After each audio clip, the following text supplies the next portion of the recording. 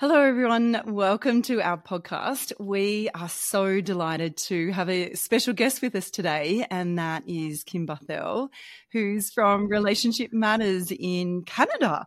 Exactly, I forget. Kim is an esteemed OT and friend of all of us, and we have had the pleasure of having Kim in Australia and in our clinic, and we did some treating alongside of Kim, which was, again, a real career highlight. So we are very honoured. We also thought that she's brave and creative and very progressive, and she would be the ideal candidate to jump on and have a chat with us on our podcast as our very first guest. So we're very honoured that you're trusting us today, Kim, as we trial how four talkative people and very passionate OTs are going to navigate a podcast. So thanks. Just quickly, you as our beautiful Spirited Conversations people that join us in this conversation and listen, you are getting an insight into Michelle and my I want to say OT upbringing. Yeah. Like the minds that have supported and helped Michelle and I thrive in the way that we think, and the deepness that we like to go into in these conversations. And I am just so delighted that people get to join us in this, because it's just like we get it personally in our own kind of lives, and the chance to talk to these wonderful women. But yeah, well, let's hope that you guys can see some of this process and be involved in it. So yes, sorry, I just had to add that in there, Michelle. Yes. Kim, welcome. Yeah. Thank you. Interoceptively, I'm like jumping out of my skin. I feel all of the excitement in my chest. My energy just went up. I can feel a little bit of the hair on the back of my neck. My stomach is excited. And I feel like this is dreamy to have the opportunity to be in conversation with these three people that I just adore. So thank you very much for having me here. And I look forward to what we're going to create together. Yeah, beautiful. Absolutely. Yeah, it's a joy to have you here and such an honor. But I think that it is like a reflection of the way that occupational therapists, especially in pediatrics, support each other and come together to learn in community.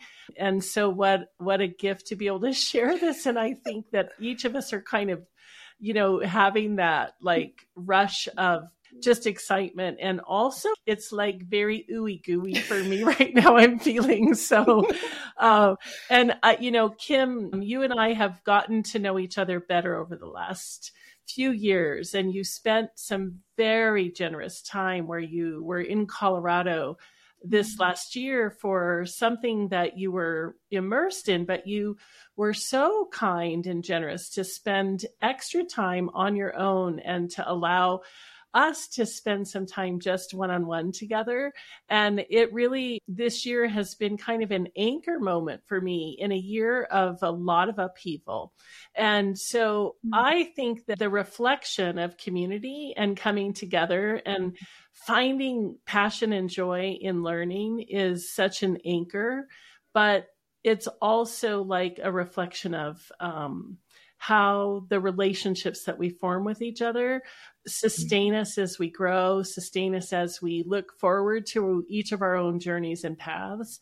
And I'm saying a lot here that is just sort of coming from my heart to you, Kim, but I think Corey and Michelle, we've shared, really a lot of intimate learning moments. And we do know that this Spirited Conversations community kind of resonates around that this community of learning that is global really is intimate. And so we're going to talk about intimate feelings, but we're also going to talk about it from a more, therapeutic perspective and neuroscience perspective. So I'm eager to jump into that, and I'll stop being gushy here. But anyway, welcome, Kim, and thanks. Well, I think gushy is good because when we think about spirited conversations, one of the things that the three of you do is create a safe learning environment. And in that safety, I've been thinking a lot about safety lately and thinking that safety is not enough, actually. That it's more about the sense of love, the sense of loving what we do, and really stepping into the deep willingness to connect with each other from a place of love, which actually just exponentially expands one's own capacity to take in new information and evolve as an individual. So I feel grateful for the safety that you create for your community. Very cool. I have about a gazillion questions, so I'm not sure which one. I think you always do, Corey. I think you always do. When we're together, I just take a deep breath and think, okay, what's she going to ask now? Not even I know. Hold on. Here she comes. Yep. Getting ready. But let me allow some space for somebody else to talk. Did you have anything specific, Michelle or Tracy? Corey, ask about the book. You genuinely asked about what books Kim was reading. Is that helpful, Kim? Yes. I mean, I think one of the reasons that I am deeply connected to this conversation right now is that I have been tasked with this writing of a chapter for the childhood trauma and dissociation textbook.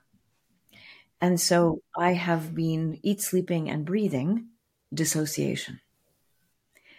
And, you know, for those who don't use that word in their everyday language, my perception of it is a sense of disembodiment and disconnection from one's self in their consciousness and in their being. And to me, it is a disruption of interoception and can happen for so many different reasons. And as I was writing this chapter on trauma specifically, of course, the other half of my brain is thinking about all of the children that we support whose brains are wired differently, who live in spaces of disembodiment or fragmented embodiment, and how that impacts their self, sense of self, connection to the world, and their connection to the people around them. So what am I reading? A million different articles. One article that I know I've been reading about the default mode network. I've been reading works of Ruth Lanius and sensory processing.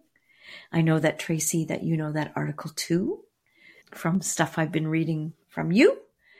Of course, The Interoceptive Mind by Tsakiris. It's a book, is another deeply informative, thought-provoking text. Antonio Damasio and his thoughts on consciousness. And I'm also thinking about consciousness, the self, and the vestibular system. And all of the emerging work. Jeff Blank comes to mind as an author who's really looking at how impactful and integrative the vestibular system is to the foundation of interoception. So there's lots going on in my head in this moment that is just kind of evolving as I'm reading and preparing and thinking about all the things that relate to this. Was there anything that caught you by like surprise, or that felt really like on the edge of something new? Or, you know, one thing that I was deeply grateful for, and please don't ask me exactly where I read this in this moment, because I don't think I can pull that out of my brain in this second. But I have always felt like interoceptive perception didn't involve much active thought. And in the most recent review of interoception, neurobiologically, it seems that it incorporates more cognitive awareness than I thought. And so I mean actual thought-based awareness. And that was both evoked frustration, surprise, appreciation, and relief. Those emotions came up. Because for so long, I have a confession. I've felt quite irritated by a focus on trying to teach interoceptive perceptions cognitively as the primary point of entry. And how the underbellies of sensation and the flow of sensory information was seemingly not equally as emphasized. And so as I start to appreciate the breadth of the circuitry, as it's starting to become more teased out specifically, it really is a circular process. And so that made me rethink. I love it when I come up with a hypothesis and then I have to go in a different direction. It's very humbling, exciting, and also dysregulating. Yeah, absolutely. I think that is so beautiful to share that, and, just how it is this continual journey as the science unfolds, but also what can happen as the science unfolds. And this may reground or be an interesting thought, Kim, for you and I to kind of wrestle with. And as the science unfolds, sometimes new findings pull everyone's attention like the shiny object in the room. And there's so much focus right now on the anterior parts of the insula and these higher structures that connect interoceptive processing to thought and to mind. And the kind of seeking for what is consciousness and what is mindfulness lands us in this beautiful place of understanding that interoception is sort of the mind-body connection in so very many ways. And yet that's the shiny object that catches a lot of attention. But we have to remember that interoception is also pre-perception, and it's the primary fodder of neuroception. And so much of what happens in the lower parts of the insula before it becomes conscious is actually where the action happens around safety and love. And so our awareness builds on that. But it's always both. It's a both and. It's not an either or. And I just wanted to bring that out because I think it'll be important for us as we think about this work in our own clinical applications, but also in the mind-blowing way that it influences our own moving away from stress, moving back to restoration, moving through moments of dissociation that any of us may experience. So yeah, that's where my mind went.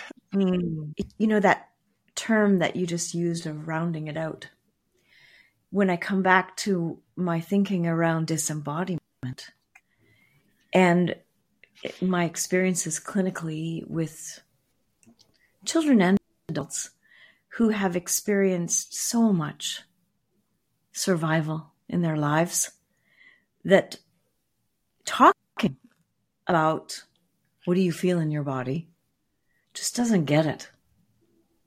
Doesn't create any of the sense of safety and awareness. And it is so much that pre-conscious perception that allows the person, I think, to begin to land in their body from the place of beginning to trust again, being in my body.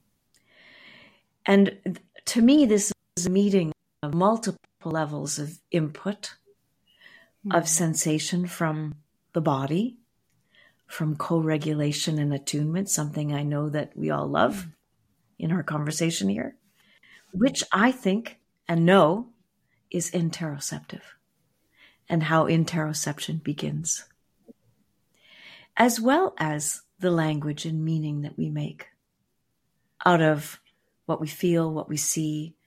And to me, the dialogue that we're having around interoception is holistic, which brings us all back to the whole brain working as an integrated way of processing rather than one direction or another. Can we clearly distinguish interoception from neuroception? Or is it just like, is neuroception a whole bigger process, like circuitry, brain, body process that involves, like you said, interoception is fodder for neuroception, I think you said, Tracy. But I think my head's not fully wrapped around the neurological process that is neuroception. So, and I know it's really strongly based in sensation and process of sensation. And so that's not just interoception, but yeah, maybe we can tease that out a little bit. Is that easy to, do we just not know? I don't know. I think we know to some levels. Go ahead, Kim. I'd love to hear your. No, I'm thinking about words again. Like you always, remind us that the language that we use, and I think it's important for your thinking that we all might not share words, or we might share words, but this is part of what the intention of your wonderful podcast brings, is a shared vocabulary. To me, neuroception is a sensing into something that is got a perception to it that is fed by the sensations of meaning at a very sensory-based level, as well as an affective level, that create the perception, sort of like a raw, rudimentary perception that you might call neuroception.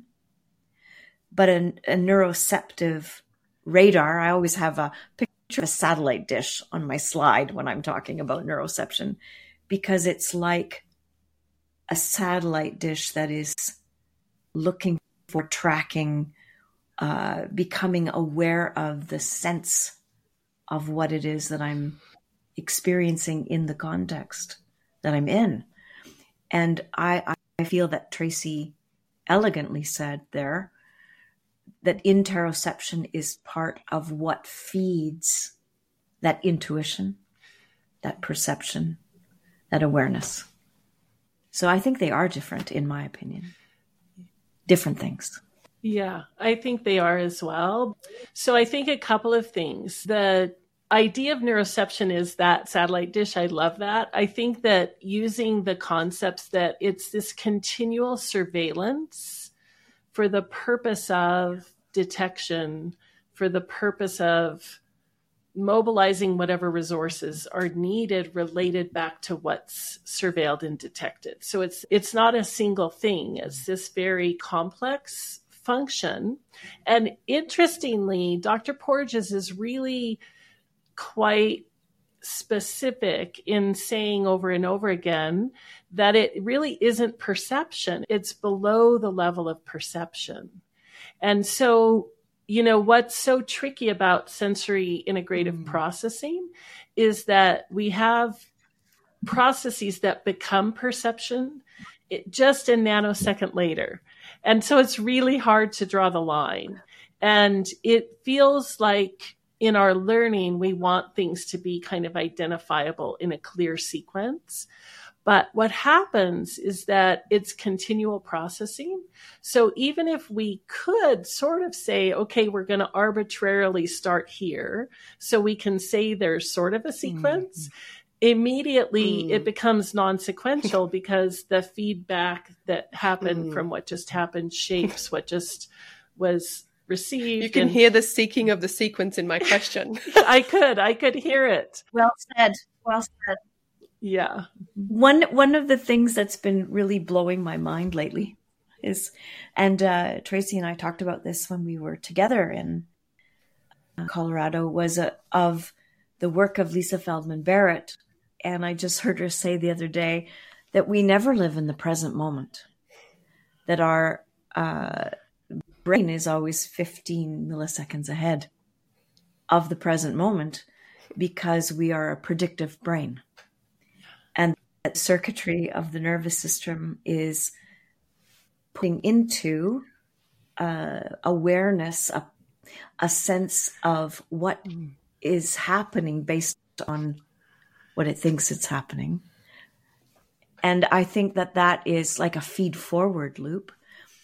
And that's part of what blows my mind with this concept of sequencing, of order, is that I think it's more of a comparator or a reconciliator, or the brain is looking for dissonance and equanimity based on what it knows and what is happening.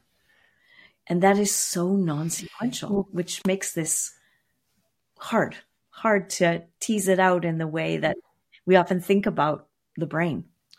Yeah, absolutely. So that future-oriented processing is also one of those things that when we work with kids, either who come from experiences that ended disrupting the ability for the brain to stay in future orientation, it pulls them into this very sticky place of not being able to catch up to that. And so you see that perpetuate. We also see that in kids who have weakness in their modulation or discrimination processes, and that could get really into the weeds, so we won't go there too much, I don't think. But when we have kids that don't come from necessarily a trauma background or other disruptions to their neurobiology that we can understand externally or internally, but where it's coming more from this basic disruption in sensory integrative processes, that also can cause this sort of dissonance and this inability for the comparators to make sense of what's happening. And then you get this widening disparity that is so hard to reconcile, and kids get confused and lost and they can't make progress. So I love that description because it sort of applies to really the whole breadth of the clinical populations we would see for one reason or another. And it's what we just experience when we attune to their felt experience, that there's a mismatch happening that's so massive. Can I go back to the interoception, neuroception just for a moment? I've always considered neuroception external to the world. So can neuroception be internal? So my sense of, Chrome needed updating 27 times before I logged onto the podcast. Can my sense of worry about missing out, that was internally driven, so my heart rate going up, is that neuroception? So is neuroception applying to my internal environment, or is that a little bit different? Is that more clearly interoception and neuroception is the outside world? Can I think about it as that, or are Corey and I still wanting to box all these concepts? Oh, I just love that question. I'm going to give you a go as to how I think about it, but we'll see what y'all think. I think about input of all kinds, whether it's I'm lying in the bed in the middle of the night at 3 o'clock in the morning, and all of my sensory input is perfect from the perception of my body's state of comfort. I can be in an absolute state of chaos from what I'm thinking about, and how these circuits that we talk about are loops. I think of them as loops of integrated interaction that can be entered into from any point, that can influence the other aspects of the circuit. And cognition, darn it, is a really influential neurochemical feed that biases, I think, the system and changes the valence of the perception of what you're experiencing. I think that's a lot what we try to do with things like mindfulness, with self-reflection, is we try to take care of that piece of the circuit by managing our mind. In my experience, it's the slowest path, most difficult path in my personal experience. But I do feel that it has a tremendous feed into the whole of the system that can influence a readiness to be more hypervigilant or more oriented. My sister has Crohn's disease, and the internal sensations of pain are, she would report that there's no question that that pain is influenced by thought in both a positive or a negative direction. So I do think, that's my opinion, that there is a circular aspect. Yeah, absolutely. Absolutely. You know, neuroception, as is true with most sensation, it's the inside, the outside, and the in-between.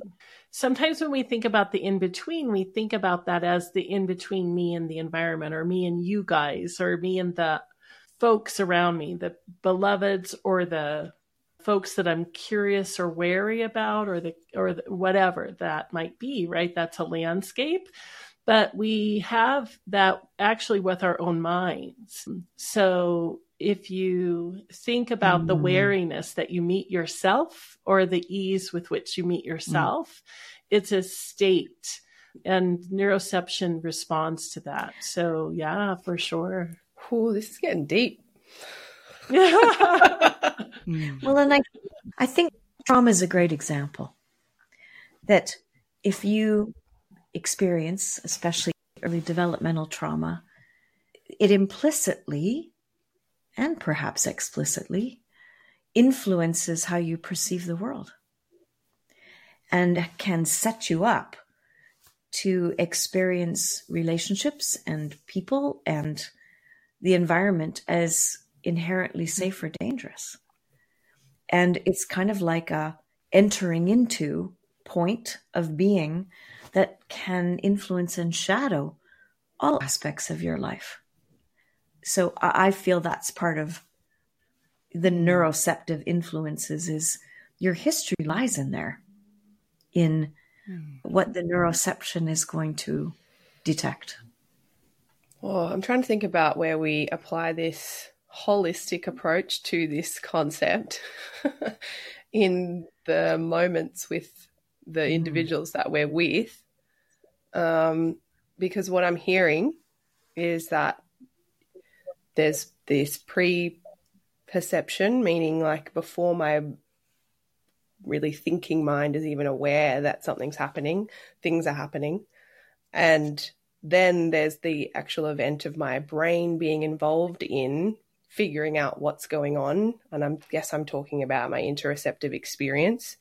So there's and then there's the brain that's involved. And then there's we're talking about the comparator of the brain, like the brain's expectation of what's going to happen versus what actually happens. And then also, like, if I have disruptions in the way I process sensations internally, externally, whatever, then my, I guess the brain might struggle to figure out what might happen next, or what happened next might be scary. I'm just trying to think like how, so I've got to keep in mind all of these pieces when I'm working with a kiddo. So I've got to think about, I guess I just need to come to an example. Maybe we can piece it out. So I've got an example. Oh, go for it. Great. I've got one. I was with a session yesterday. Well, I think I've got one. I was in a session yesterday with a gorgeous little neurodiverse kiddo, 3.5 years old. He was in the ball pit.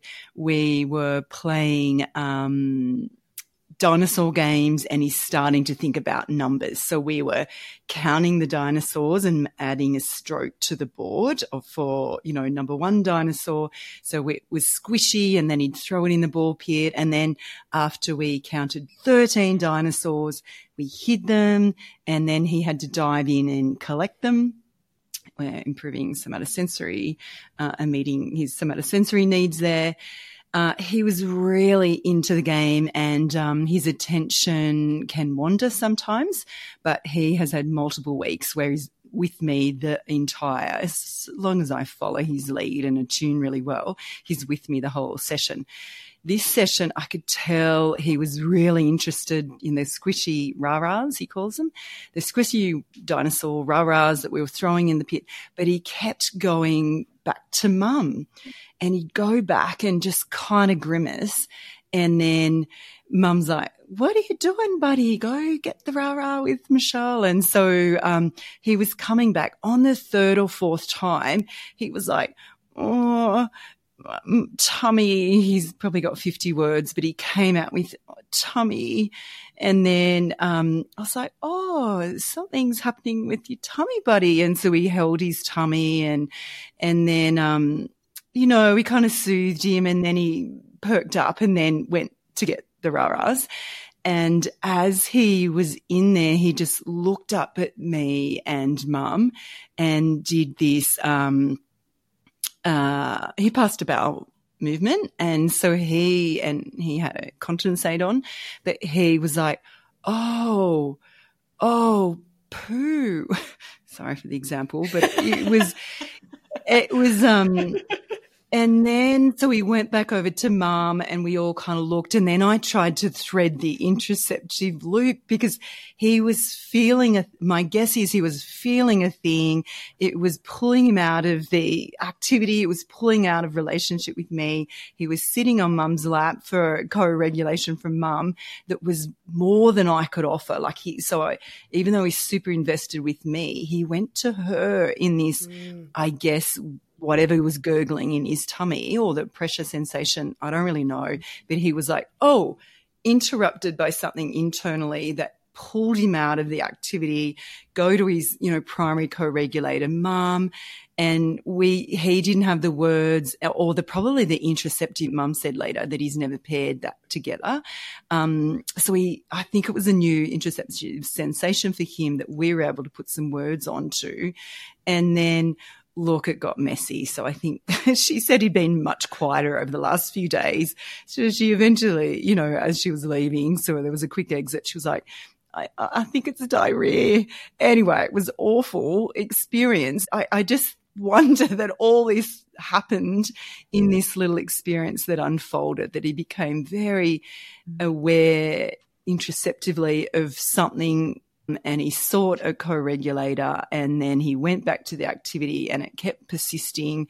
He did have moments of what is going on. I don't think he had the words or knowing of what this sensation, what was coming up next. I don't think he knew what was coming up next, and then we put it all together. Anyway, I wonder whether in there's a little bit of an experience of this coupling, I guess, of all the concepts that we're talking about.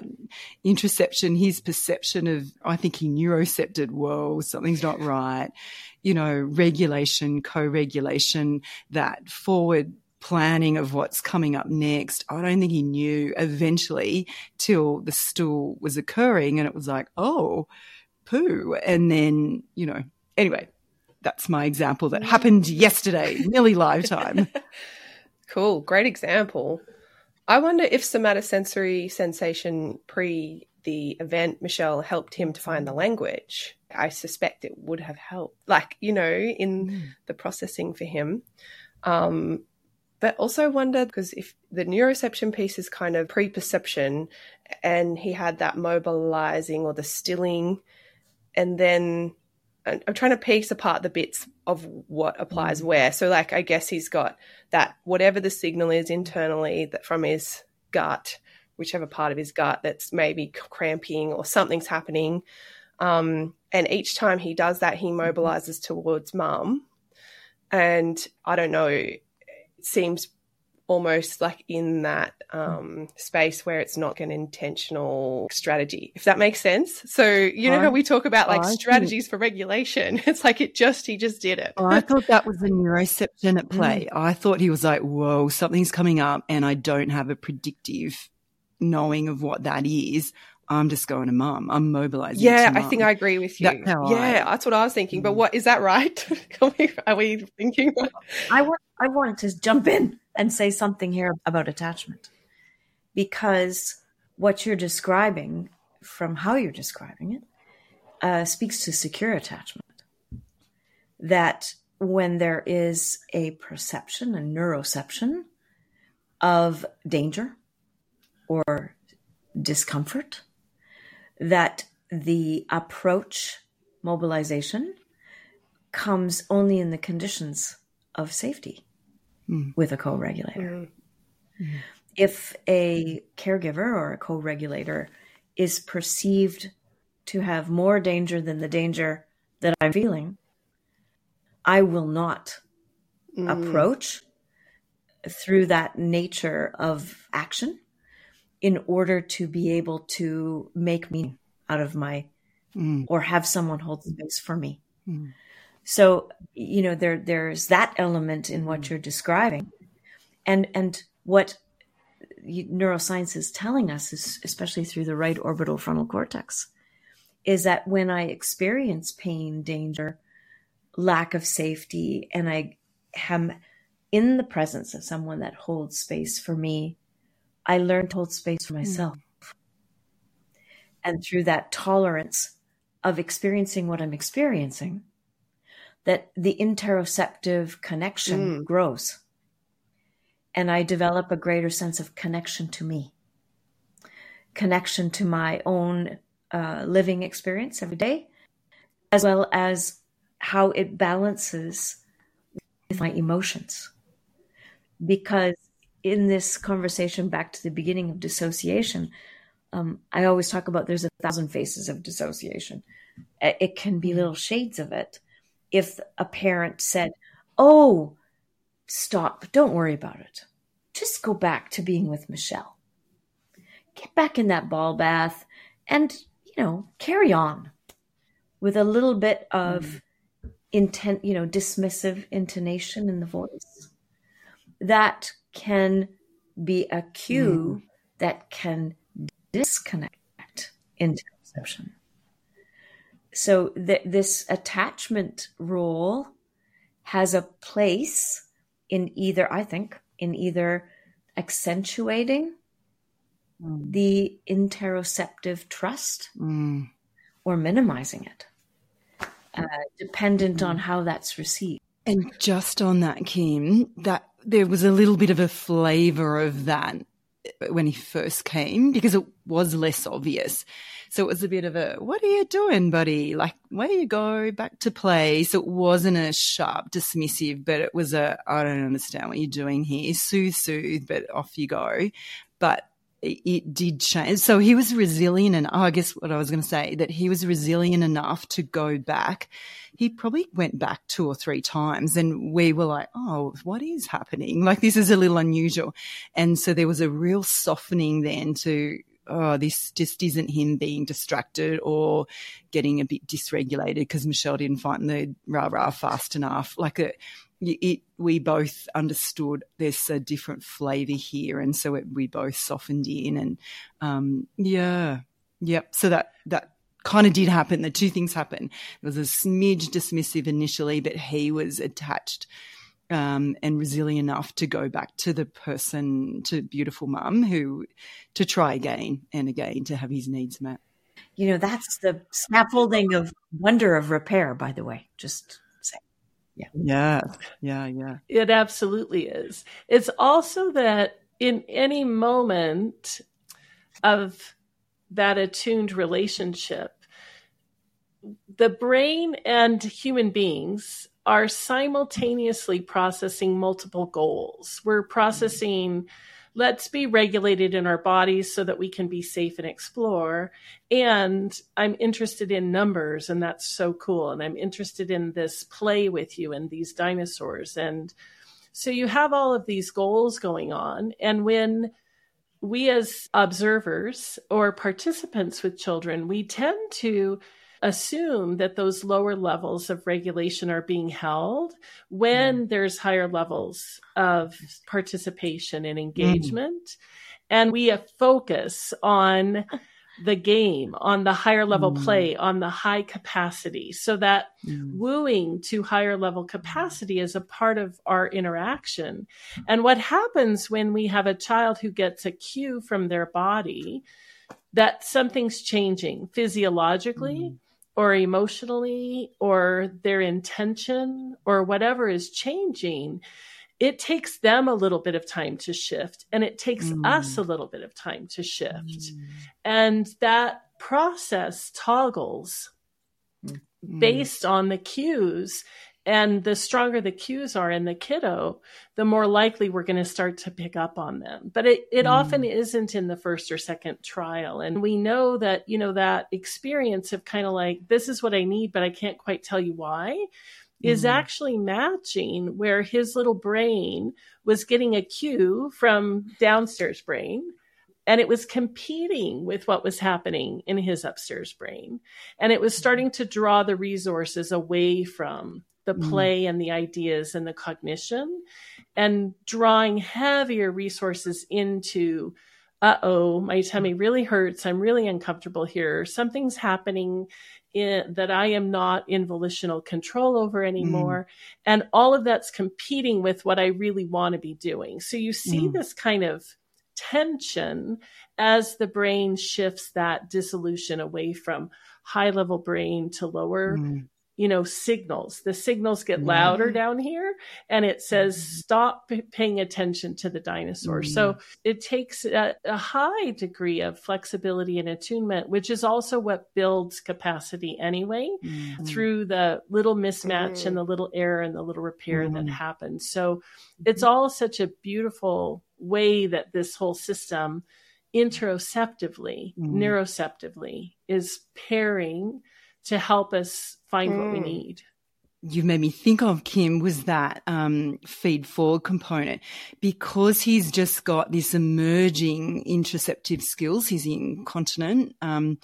So because that, he hasn't paired those sensations in his bowel bladder with, I know what's coming in next, that predictive component. You and I would go, I got to go, Michelle, session's over. Like, we could foresee what's happening next. And hopefully it doesn't happen in this live podcast, but it's like, we would just be I'm done with that now. And I think I've done it with Corey. Stop the conversation. I really want to do it, but I have to go. Where he didn't have the predictive element to know. So he did dance back to me multiple times.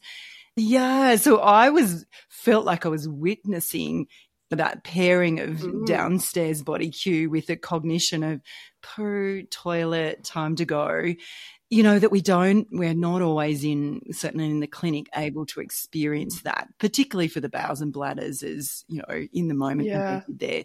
But that's why I think it was a bit backwards and forwardsy too, Trace, is that he hadn't got that together yet to go, this equals that. So we just got to go and stop playing around with that really juicy rah-rah game with Michelle. It's the time to go signal. Yeah. It was such a good example. No, the only reason I thought maybe another example is because we've talked really strongly here, which I love, about the bodily signals in relation to bowel and like taking care of my basic, like the need for toileting or thirst, but I'm also wondering about the emotional interoceptive labeling and experiencing that we often have in our sessions. And so I was thinking of another example, I guess, to highlight maybe more of that flavor, and just a really simple example, which I think a lot of pediatric OTs will come across. It's just, you have a child sitting on an exercise ball, and maybe you move them in a certain direction and you see a bit of a startle, or the eyes of the widening of the eye, and the arms come out. And, when there is a resiliency in that, or if it's not too big a mismatch to their capacity. And if you're attuned, you can catch it and sort of say, whoa, I moved you a bit fast, or, oh, that might have been a bit scary, you know? So you can sort of catch it and connect the cognition to the moment. Yeah. So I'm thinking like there's the pre-perception mobilized response, and then there's me narrating and catching the processing cognitively around the experience. But then there's also, if the mobilization is bigger, so say that happens, maybe they're on a swing and it, for whatever reason, the experience was not enjoyable, or it felt scary or whatever, and they mobilize fully away, so they flee and hide, or maybe they're angry as well. So, you know, I guess it's trying to catch where did the processing create a bump? Where was the bump in the processing? Noticing that, and then also helping them with that created a certain feeling. And whoa, I'm really sorry that, you know, I went a bit fast. That was kind of scary. No wonder you're a bit mad at me. Is that a good example of syncing these pieces of the process together? Yeah, I'm just wondering how we can think about it in lots of different ways, I guess, in treatment. I feel like there's another layer. Good. As I'm listening to you, and it's our nonverbals. You know, because in that circuitry, the words are late, sometimes in the arrival of the sequence, such that there really isn't a sequence, but in the arrival of the integration of the information. And the nonverbals are processed very early in the layers of the brain. And so much of how we feel felt by another is through their nonverbals, through their eyes, through their voice, through their expressions, through their bodies, the tension. You know, we do so much with our hands in our work, putting our hands on kids, and we communicate affect through our own bodies, touching their bodies, sitting next to them even, that those pieces of sensory data contribute to the holism of the awareness of the information. And this can be helpful or actually can make it worse. That if a child has an experience interoceptively that feels quite intense for them, if we join them in that intensity for too long, then we can exaggerate their experience. Just in the same way that dismissing an experience can cut you off from your perception of what you're feeling. So that's where co-regulation comes back in here again. In attunement is not just what we say, but how we say it.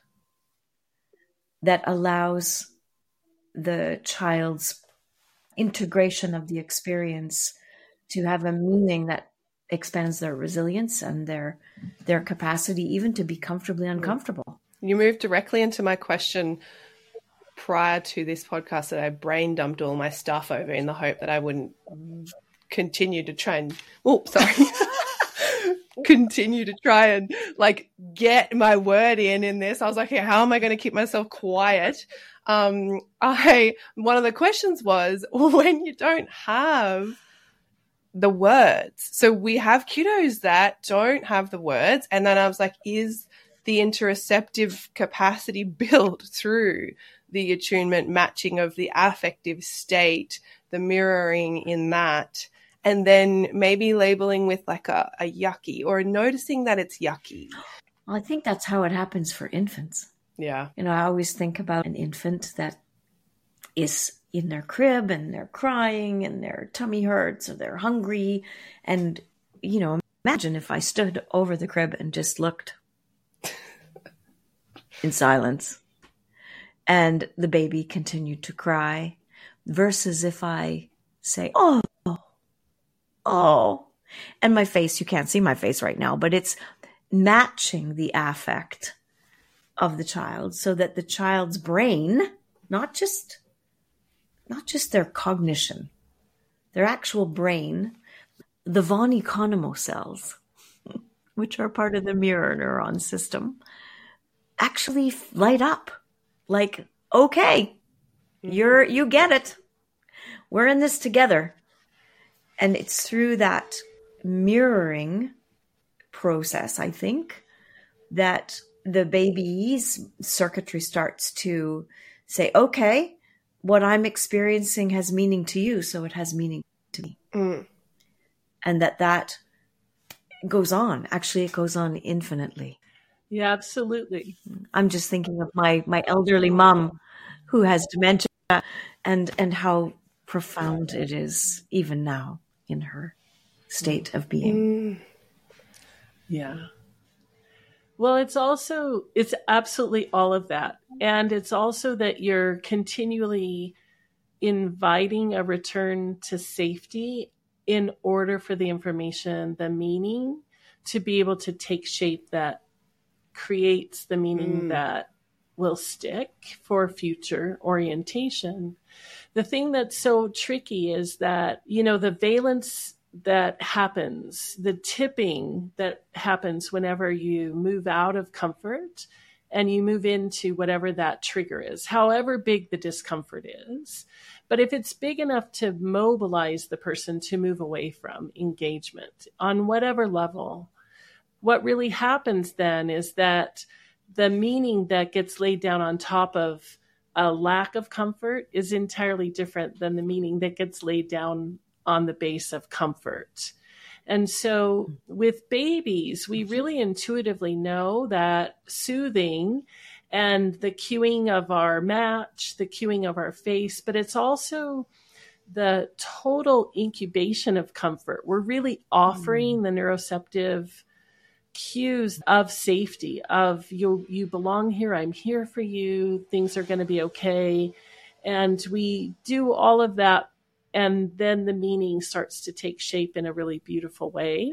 I think sometimes with our older kids, we forget that we have to land it on that foundation of, let's make sure you're feeling so connected to the safety that you and I can create together, and meaning comes from there. Sometimes what happens, especially I think as any of us are working to offer interoceptive awareness or whatever, that we start to focus too high in labeling and naming and bringing about awareness without remembering that you have to begin at that base.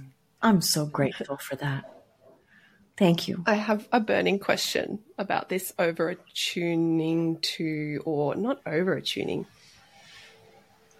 maybe caught up in the emotion as the co-regulator. I don't know, but I have a question about sticking too long in it with a kid. And I'm wondering about our autistic individuals or individuals with autism, however the name wants to fall. But sometimes I notice if I over-attune, it's almost like the affect or the trigger kind of re-triggers or something. And I don't know. And sometimes I feel like unsure how to let them know I'm okay if you have that feeling. And how do I help you get forward out of the feeling without dismissing the feeling? So I don't know. Like sometimes I'm not sure I get that balance right. Sure. I think it's also, it's one of the things that I do really feel like the A in the spirit model, the way that that's conceptualized is that at the foundation, you have this really basic neuroceptive valence of safety and comfort. But what we have to remember is that the top parts of the insula, the top parts of the dorsolateral prefrontal cortex and other parts of our executive functioning system, it's a motivational biasing system, and it works off of the same valence. And one of the things that happens when you get a tip in a negative direction, away from comfort, away from safety, is the brain starts to rapidly produce a lot of protective automatic negative thoughts. Those are those ants, right? Automatic negative thoughts, and those little ants, and they crawl and they they get really abundant. So what happens is then you start to see and hear negative affect. You may see and hear negative language. You may see and hear a lot of stickiness around things that are coded in this space of hard. And it's all just a reflection of the valence. And so it's easy for us to get hooked by those automatic negative thoughts too. We see the negative affect. We sometimes overly empathize with the negative. It's not that you want to dismiss it, but what you want to remember is that that's the color that's happening because the valence got tipped. So we have to return to attunement and safety and mother ease and kindness and openness and compassion and allow that. And what happens is the ants scatter and it allows for the positive. You don't have to soothe every thought, every worry, every memory, every anything. You just have to allow the nervous system to remember that the foundation of safety is available. I want to, I'm flapping again. I want to come underneath that a little bit and speak about presence. Just, never mind, Corey, when I was listening to you, it sounded like, oh my gosh, you're so hard on yourself. Yes. Like, I have to get this right. And all of the time. that idea of responding in the best way, I think the intention to be present, by the way, the word intention is, I'm using it very intentionally, is all about priming the state of the brain to be ready for something. And if I have the intention to be present, that in of itself is a feeling that I matter. And it in a sense, cuts us some slack as clinicians and parents, thank goodness, and grandparents, that we can actually be not quite perfect in what we say or how we attune, but that there's a felt sense of love and connection that kind of supports the holism of what's unfolding. You guys, I have a really interesting story to share that maybe you can help me unpack. That was quite magical, that happened just this week. So I was at our Moving to Higher Ground camp, and there was a little guy with his therapist that was supporting him. He's about 5, nonverbal, autism spectrum disorder, with big open eyes, eyebrows glued to almost the top of his forehead, bouncing around on his toes, eyes up and out, gazing at a distance, pacing constantly. I know you feel him as I speak him. And his clinician was absolutely magical in her capacity to gracefully connect and orient her body and use her voice and all the things that we try so hard to do. And all of a sudden I thought, he doesn't know. This is what happened to me. I was watching them from a distance and I thought, he doesn't know what feelings are hers or what are his. And I decided in that moment to support them by introducing the Safe and Sound Protocol music to her. So I put the headphones on her and he stopped dead in his tracks. Feet came down. He oriented in her direction. He put his hands on her cheeks and he started to cry. And it was like he was looking into her soul. And then she started to cry. And her response to me was, I feel so responsible because he was feeling my sadness. And it was just a reminder of how permeable some of our kids are in their interoception disembodiment, that they actually feel things that you and I are even less aware of, I think.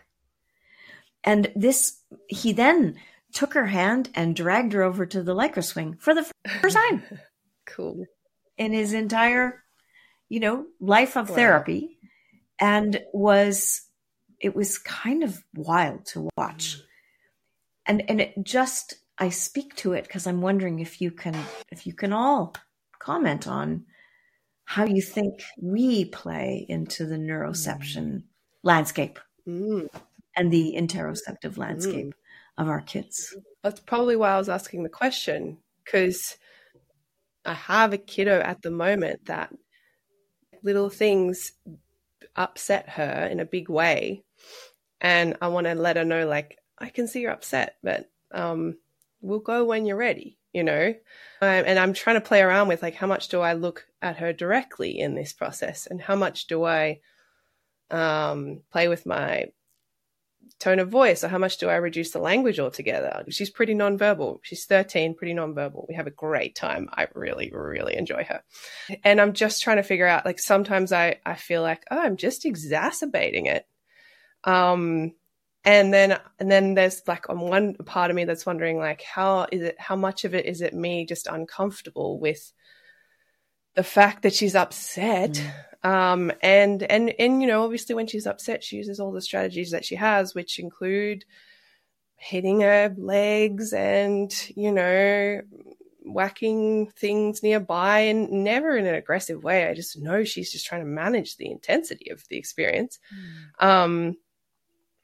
But Tracy, your comment around that you don't need to continually attune to the affective experience, but just to continually offer the safety anchor as the option. And so that helps me now probably navigate that landscape. Kim, your story is just such a powerful reminder of your comment. The only person that you can change is yourself. And so the process of coming to master what is it about this experience that's maybe a little tricky for me, or why am I thinking, why do I feel like I need to push in that direction right now? Or I guess that that's so true. And it's always really good to be reminded that these individuals that we're with, sometimes they're susceptible to our stuff.